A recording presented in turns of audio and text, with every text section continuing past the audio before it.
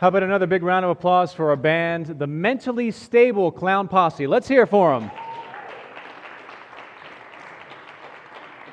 Anybody? I like that one. I thought of that last night as I was falling to bed, and I laughed out loud. Mentally Stable Clown Posse. Yes, thank you to our band, and thank you all for being with us today.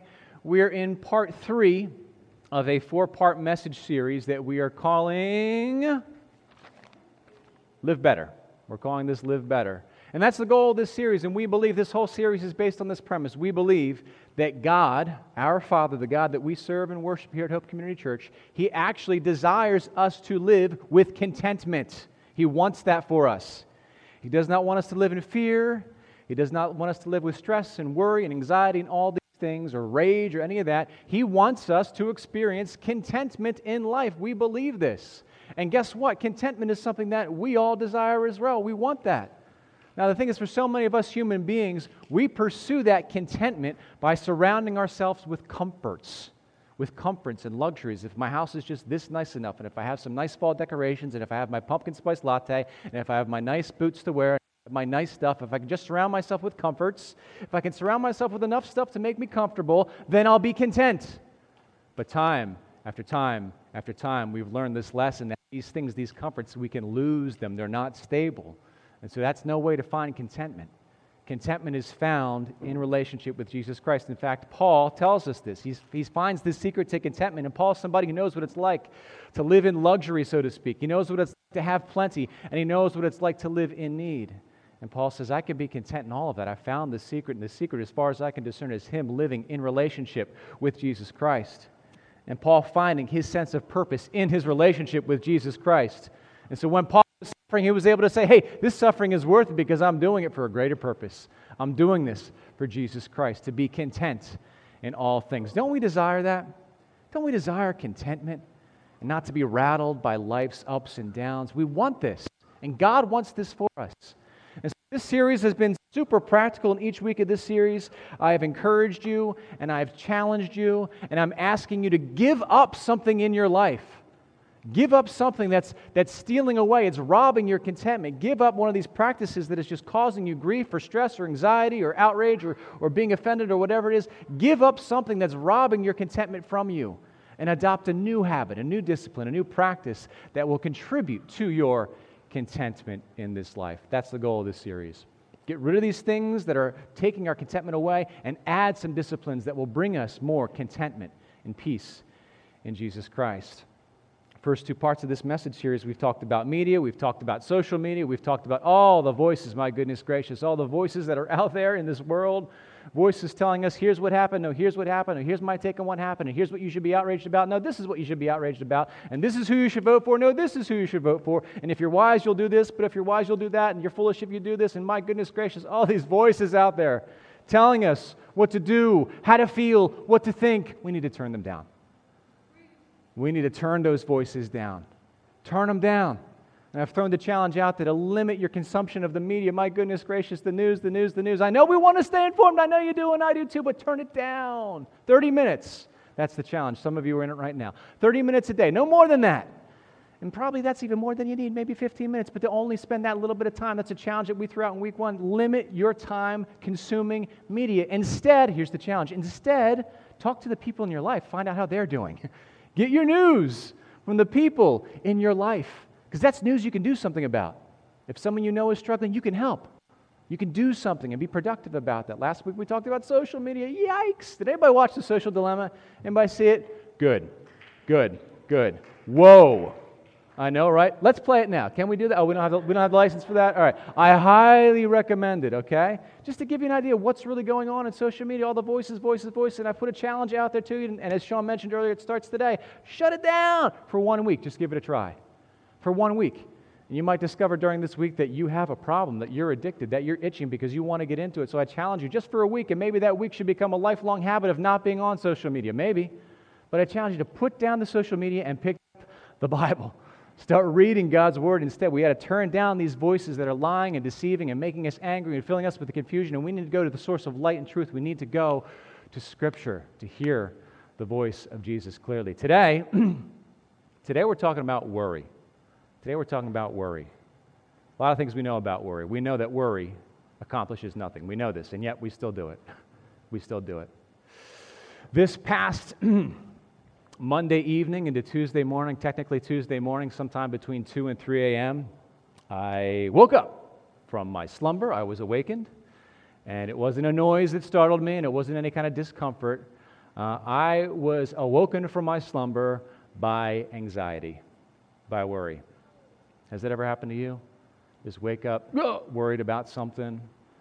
Or maybe it's you have a tough time falling asleep, and it's just like it wakes you up, and it's very frustrating. I've gotten to sleep, I'm settled, and it's like that anxiety just comes over. Hey, why don't you wake up and start thinking about all the stuff you're worried about? You want to do that now? It's like, no, I don't. I want to go back to sleep. But this happens, and it's a relatively common experience, again, to be woken up by anxiety or to not be able to fall asleep because of anxiety and all the things that you're thinking about and all the things that you're worried about. And for me, it was just my to-do list. I know there's a lot of stuff going on in the world right now, but I wasn't really worried about that. I was just worried about, man, I've got this to-do list, and I've got people that are waiting for me to reply to them, and I've got people waiting on me to make big decisions, and I've got people that I got to follow up with, and I didn't get enough done last week, and I got to get more done this week, and I don't know if I have enough hours in the day to accomplish everything that needs to be done. Yikes. Anxiety. We all experience it. Well, okay, just about all of us experience it, except for those strange people that seem to be chill all the time. What is with those people? Aren't they annoying? Like, aren't you worried about this? No. It's like, wow. But for most part, even those chill people get anxious sometimes. Even those chill people, and that's weird to see, isn't it, when they get worried? But we all experience this thing of worry. We all experience this thing of anxiety. It's something that's wired into our human nature according to the flesh by our default mode. We experience worry, anxiety, and stress, and it accomplishes nothing. So when we experience worry, we've got a few options, a few different ways that we can respond to that worry. Here's the first thing we can do. Here's one thing. One of our options, one of the ways to respond to worry. We can do something about it, right? Do something about it. You're worried because you've been putting off some project. We'll work on the project. Boom, okay? Do something about it. You're worried because your grass is getting too long and you really should get out there and cut it. Well, go and do something about it, right? If there's something you're worried about that you can actually control, do something about, then go and do that something. That's one way to respond to worry, isn't it? And then you won't be worried about it anymore. Phone call you've been putting off and it's building up that anxiety, just make the phone call. Boom. Then you don't have to worry about it anymore. Just do something about it, right? But you can't always do something about the things that we're worried about. Isn't that true? Right? I mean, what are we worried about right now? What are people worried about in our community right now? Money. Money's a big source of worry for a lot of people in our community right now. People out of work or just getting back to work and the bills are there and the money's not. That's a big source of worry for a lot of people. And sometimes there's not much you can do about it. You can apply for the jobs, you can take the jobs, you can do what you can do. But ultimately, there's a limit to what you're able to control. You reach a limit and say, there's nothing more I can do about it, right? People worried about the virus, right? COVID-19, which has been around forever, feels like COVID-19. People worried about how serious it is. People worry about getting the virus. People worry about all these things. Well, how much can you do about it, right? You can wash your hands. You can practice good hygiene. And if you study virology, you can work on a vaccine. You can do that, but that's not me, and that's probably not you either. But there's only a few things you can do. We okay down here? We all right, girls? We all right? Everybody's looking, so let's just talk about it. Everybody okay? All right, we're having fun today. Hey, do I look worried about it? Let it happen. No. That's why we have the room back there. All right. But there are these things that we worry about. There's only so much that we can do. We reach a limit where it's like, I can't do anything else. The election, people are worried about the election. Goodness gracious. Oh, this election, the fate of our nation hinges on this election, which is what they told us 4 years ago. And 4 years, but we have a short memory collectively. Every election of my adult life, I've heard that.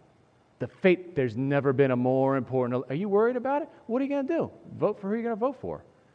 And if you feel passionate about the person you're voting for, make a case. I don't know. Campaign for that person, I suppose. But you reach a limit of what can you do? What can you do? And what is your worry going to accomplish? Beyond a certain point, there's only so much you can do. And so, there's an option if you're worried to do something about it, but it doesn't always work out because you can't always do something about the things that you are worried about. There's another option. You can try to distract yourself. And we human beings, we do that a lot, okay? You're feeling worried about something, I just don't want to think about it. You turn on the TV, you put on Netflix, you hop on your phone, you scroll through social media, you just mindlessly do that thing where you're scrolling and you're not even, what are you doing? You're not even looking at it, just scroll. You're not even looking at what you're looking at, just to distract yourself. Or you go to the fridge, you find something in the kitchen to distract you, right? Jim Gaffigan has made a whole career out of his obsession with food and going to food. I'd rather eat food than feel my feelings, right? You know what I mean? Just find that food to distract yourself. Of course, there's alcohol, there's drugs, there's all kinds of unhealthy things that we can do to distract ourselves from the things that are worrying us. But guess what? It only lasts so long. You've ended your season of distraction, and boom, your worries are right there waiting for you. Your old nemesis anxiety waiting for you. Snap out of your distractions and pay attention to Him again. So those are a couple options, but I feel like Christians, any Christians here today, I feel like there's got to be another option. There's got to be something else that we can do when we're experiencing worry. Now, I know you're not supposed to call out anything during a church service, but anybody out there, any Christians out there, could you tell me what's something else that we should do instead of worrying? What is it? Whoa! Well, I guess I don't have to preach this. Let's all go home, right? Pray. We can pray. But guess what? That's easy to say now because you're in a church service. You knew the answer I wanted you to give. You knew it. You're mindful of it now. You're thinking of it now. But when it's 12 a.m. or 1 a.m. or 2 a.m. and that anxiety is keeping you up at night, can you be mindful in that moment to stop and to pray instead? Here's one of the things that we need to do. We need to identify worry as worry. Identify anxiety as anxiety. And then we know how to work against it. You all right, honey? Okay. She found her seat. She's okay for now. We need to identify worry as worry and then figure out what we need to do to push back against it. Take a look at the scripture passage that's in your bulletin. Philippians chapter 4. Philippians chapter 4. This is Paul writing to us. And what Paul is doing here is something that I've tried to mimic over the past 2 weeks. Okay?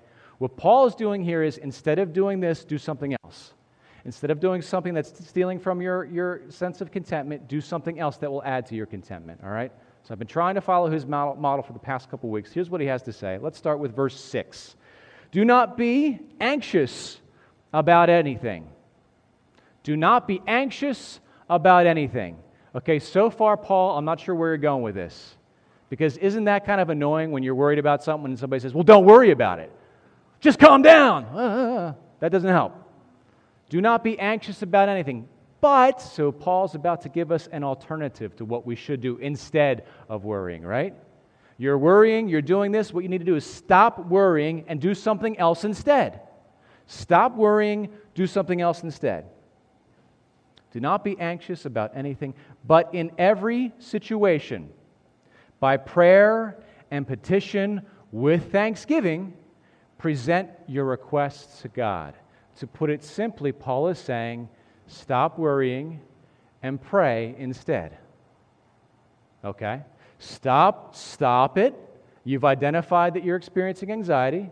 You've identified that you're worried about something. You know logically that your worry solves nothing. So stop it and fill that void. Because if you don't fill the void, worry's going to come right back. It's going to slip right back into that void. Push it out of that space and fill that void with prayer. And Paul gives us a formula here. It says prayers and petition, a petition to keep on knocking at God's door. Keep on praying about whatever it is that's causing you anxiety. Pray about it instead with thanksgiving.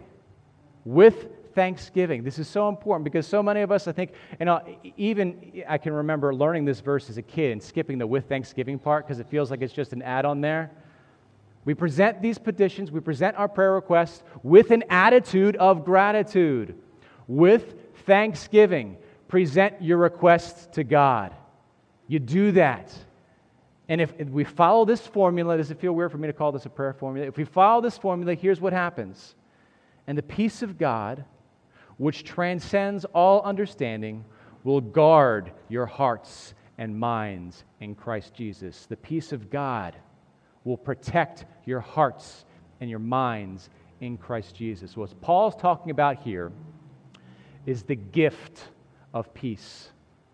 The gift of peace that transcends all understanding. The gift of peace that doesn't make sense. Other people in your life are going to be telling you, why aren't you worried about this? Why aren't you worried about this? And you say, well, I've got peace. Maybe my peace that I'm experiencing doesn't make sense, but I've got it. It's the gift of peace at the Last Supper. Jesus says to his disciples, what does he say to them? He says, my peace I'm leaving with you. My peace I'm giving to you. I don't give you peace like the world gives peace, right? It's that the world gives. When the bills are paid and everybody's healthy and all the relationships are good in your life, you can have that, oh, I feel peace. Okay, that's worldly peace. The kind of peace that comes from Christ is the gift of peace. It's a peace that's better than understanding. It's a peace that doesn't make sense. It's a peace that you can experience in the midst of chaos. It's a gift of peace. You've identified worry. Stop it. Push it out of that space. Fill that space with prayer. And let that prayer be a prayer of thanksgiving, not of panic, a prayer of thanksgiving. Man, there's so many things that, we could be worried about right now. So many temptations to give in to worry. I mean, thank God for this space that we're in right now. Amen. Thank God for this building. How about that? Wonderful. Thank God for that. Thank God. Thank you, God. Thank you, God. But the roof is leaking. We got a roof that, I know, I'm sad about it too, DJ. The roof is leaking. What are we going to do? Oh, no, I'm so worried about this because we can't have the roof leaking. If the roof is leaking, then we can't do any of our other projects and we can't fix anything up. And there's worry where so many, and I'm not the only one who's tempted to be worried about that. You're invested. So many of you are invested in that. It could cause you worry. Hey, push that out and pray about it instead. God, the same God that gave us this space, is going to provide a roof for us. Amen. We know that. According to your perfect timing, my worry is not accomplishing anything about it. I'm just going to pray to you and amen. And guess what happens? The peace. The peace. Where worry once was, now there's peace. Because Jesus Christ is guarding my heart and my mind. Standing at the gate of my heart and mind saying, worry, you shall not pass. It's the gift of peace. The gift that comes from Jesus Christ. Not to worry, but to pray instead and allow yourself to receive the gift of peace. What is it in your life right now? What's causing you worry? I know it might even sound cliched for some preacher to tell you, we'll just pray about it instead, but there is healing in this, to pray about it instead. Now, there is a bit of a myth that we associate with this whole phenomenon. There is a myth that we think, okay, we're worried about something, we pray about that something, we feel peace about it, and then we always feel peace about it. You know what? That's not always the case. Sometimes you'll experience that peace, but worry creeps its way back into your life, right? You let your guard down a little bit, that worry creeps its way back into your life, and what do you do then? You pray about it again, and you pray about it again. And if you catch yourself, see, that's so important about identifying stress as stress, identifying anxiety as anxiety. If you catch it, when you catch it, you pray right then and there. So, overnight, Monday into Tuesday, wake up with anxiety. What do? Pray. I'm like, how appropriate that I'm preparing this message, and here I am, awakened in the middle of the night. So, okay, I'll pray about it. Prayed, fell asleep praying, which is a wonderful thing. Maybe you've experienced it. Just fall asleep in your prayers. And so Tuesday morning, I met with Corey, our pastoral apprentice here, talking about this subject, talking about worry, talking about praying instead. And he said something to me. It was such a simple statement. It was a simple statement. He said, if you can worry, you can pray. Remember saying that? He said, if you can worry, you can pray. I was like, oh yeah, I guess you're right about that. And so we got on a conversation. But that phrase, it stuck with me throughout the day. Because thinking, that makes so much sense. If you have the energy to worry about something, you can divert that energy onto prayer instead. If you've got the energy to experience that stress, you can divert that energy and instead use that energy towards prayer. If you're going to be up in the middle of the night anyway, right? If stress is going to keep you up, I'm up anyway, I might as well pray about it. Instead of, let me not think about it, let me distract. You might as well, if you can worry, you can pray. Friends, I don't have a week-long challenge for you today. I don't have a month-long challenge for you today. I have a lifelong challenge for you today. Let's cultivate this prayer life. Let's identify worry as worry and replace it. Redirect that energy onto prayer with thanksgiving. With thanksgiving, knowing that the God that you're praying to has already provided for you and will continue to provide for you. With thanksgiving, presenting your requests to God, and then let Jesus do what He wants to do. He wants to guard your hearts and your minds in Christ Jesus. Now, I know what you've been told. I know you keep being told that, man, the season that we're living in right now, it's never been worse, or things are so tough, and pandemic and economy, blah, blah, blah. Guess what? There's always stuff to be worried about. There's always the temptation to give in to worry. And I don't know if now is any worse than it was 6 months ago or 6 months in the future. Who knows? There's always going to be in your life. You're always going to have face that temptation to give in to worry. But I say, don't. I'm going to echo Paul's words. Just don't. Don't be anxious about anything. Push it out. And instead pray. Pray. Pray. With thanksgiving. Present your requests. The Lord that we serve here at Hope Community Church, the God that we believe in, He wants to take away that anxiety and replace it with peace. Let's let God do what He wants to do. Are you with me? Let's let God do what He wants to do. Let's let Him take that away and replace it with peace in our lives. All right, enough talking about prayer. Let's pray. Let's join together in prayer.